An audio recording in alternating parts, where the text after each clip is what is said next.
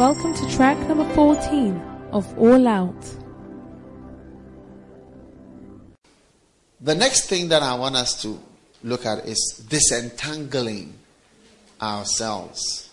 There are things which have the ability to engage us, you see, and involve us.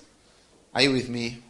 And so it would be a good thing for us to know the things which entangle before you get involved.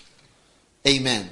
Amen. Because we read the verse 2 Timothy 4:4. It says, "No man that warreth entangleth himself with the affairs of this world, that he may please him who has called him to be a soldier."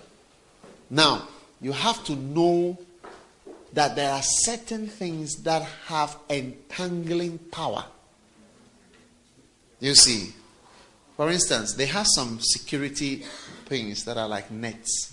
When you put it on, it just holds the thing. Yeah.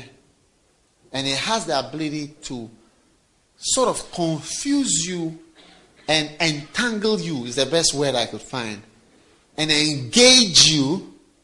Are you listening to what I'm saying? In a special way that makes it very complicated for you to ever be free.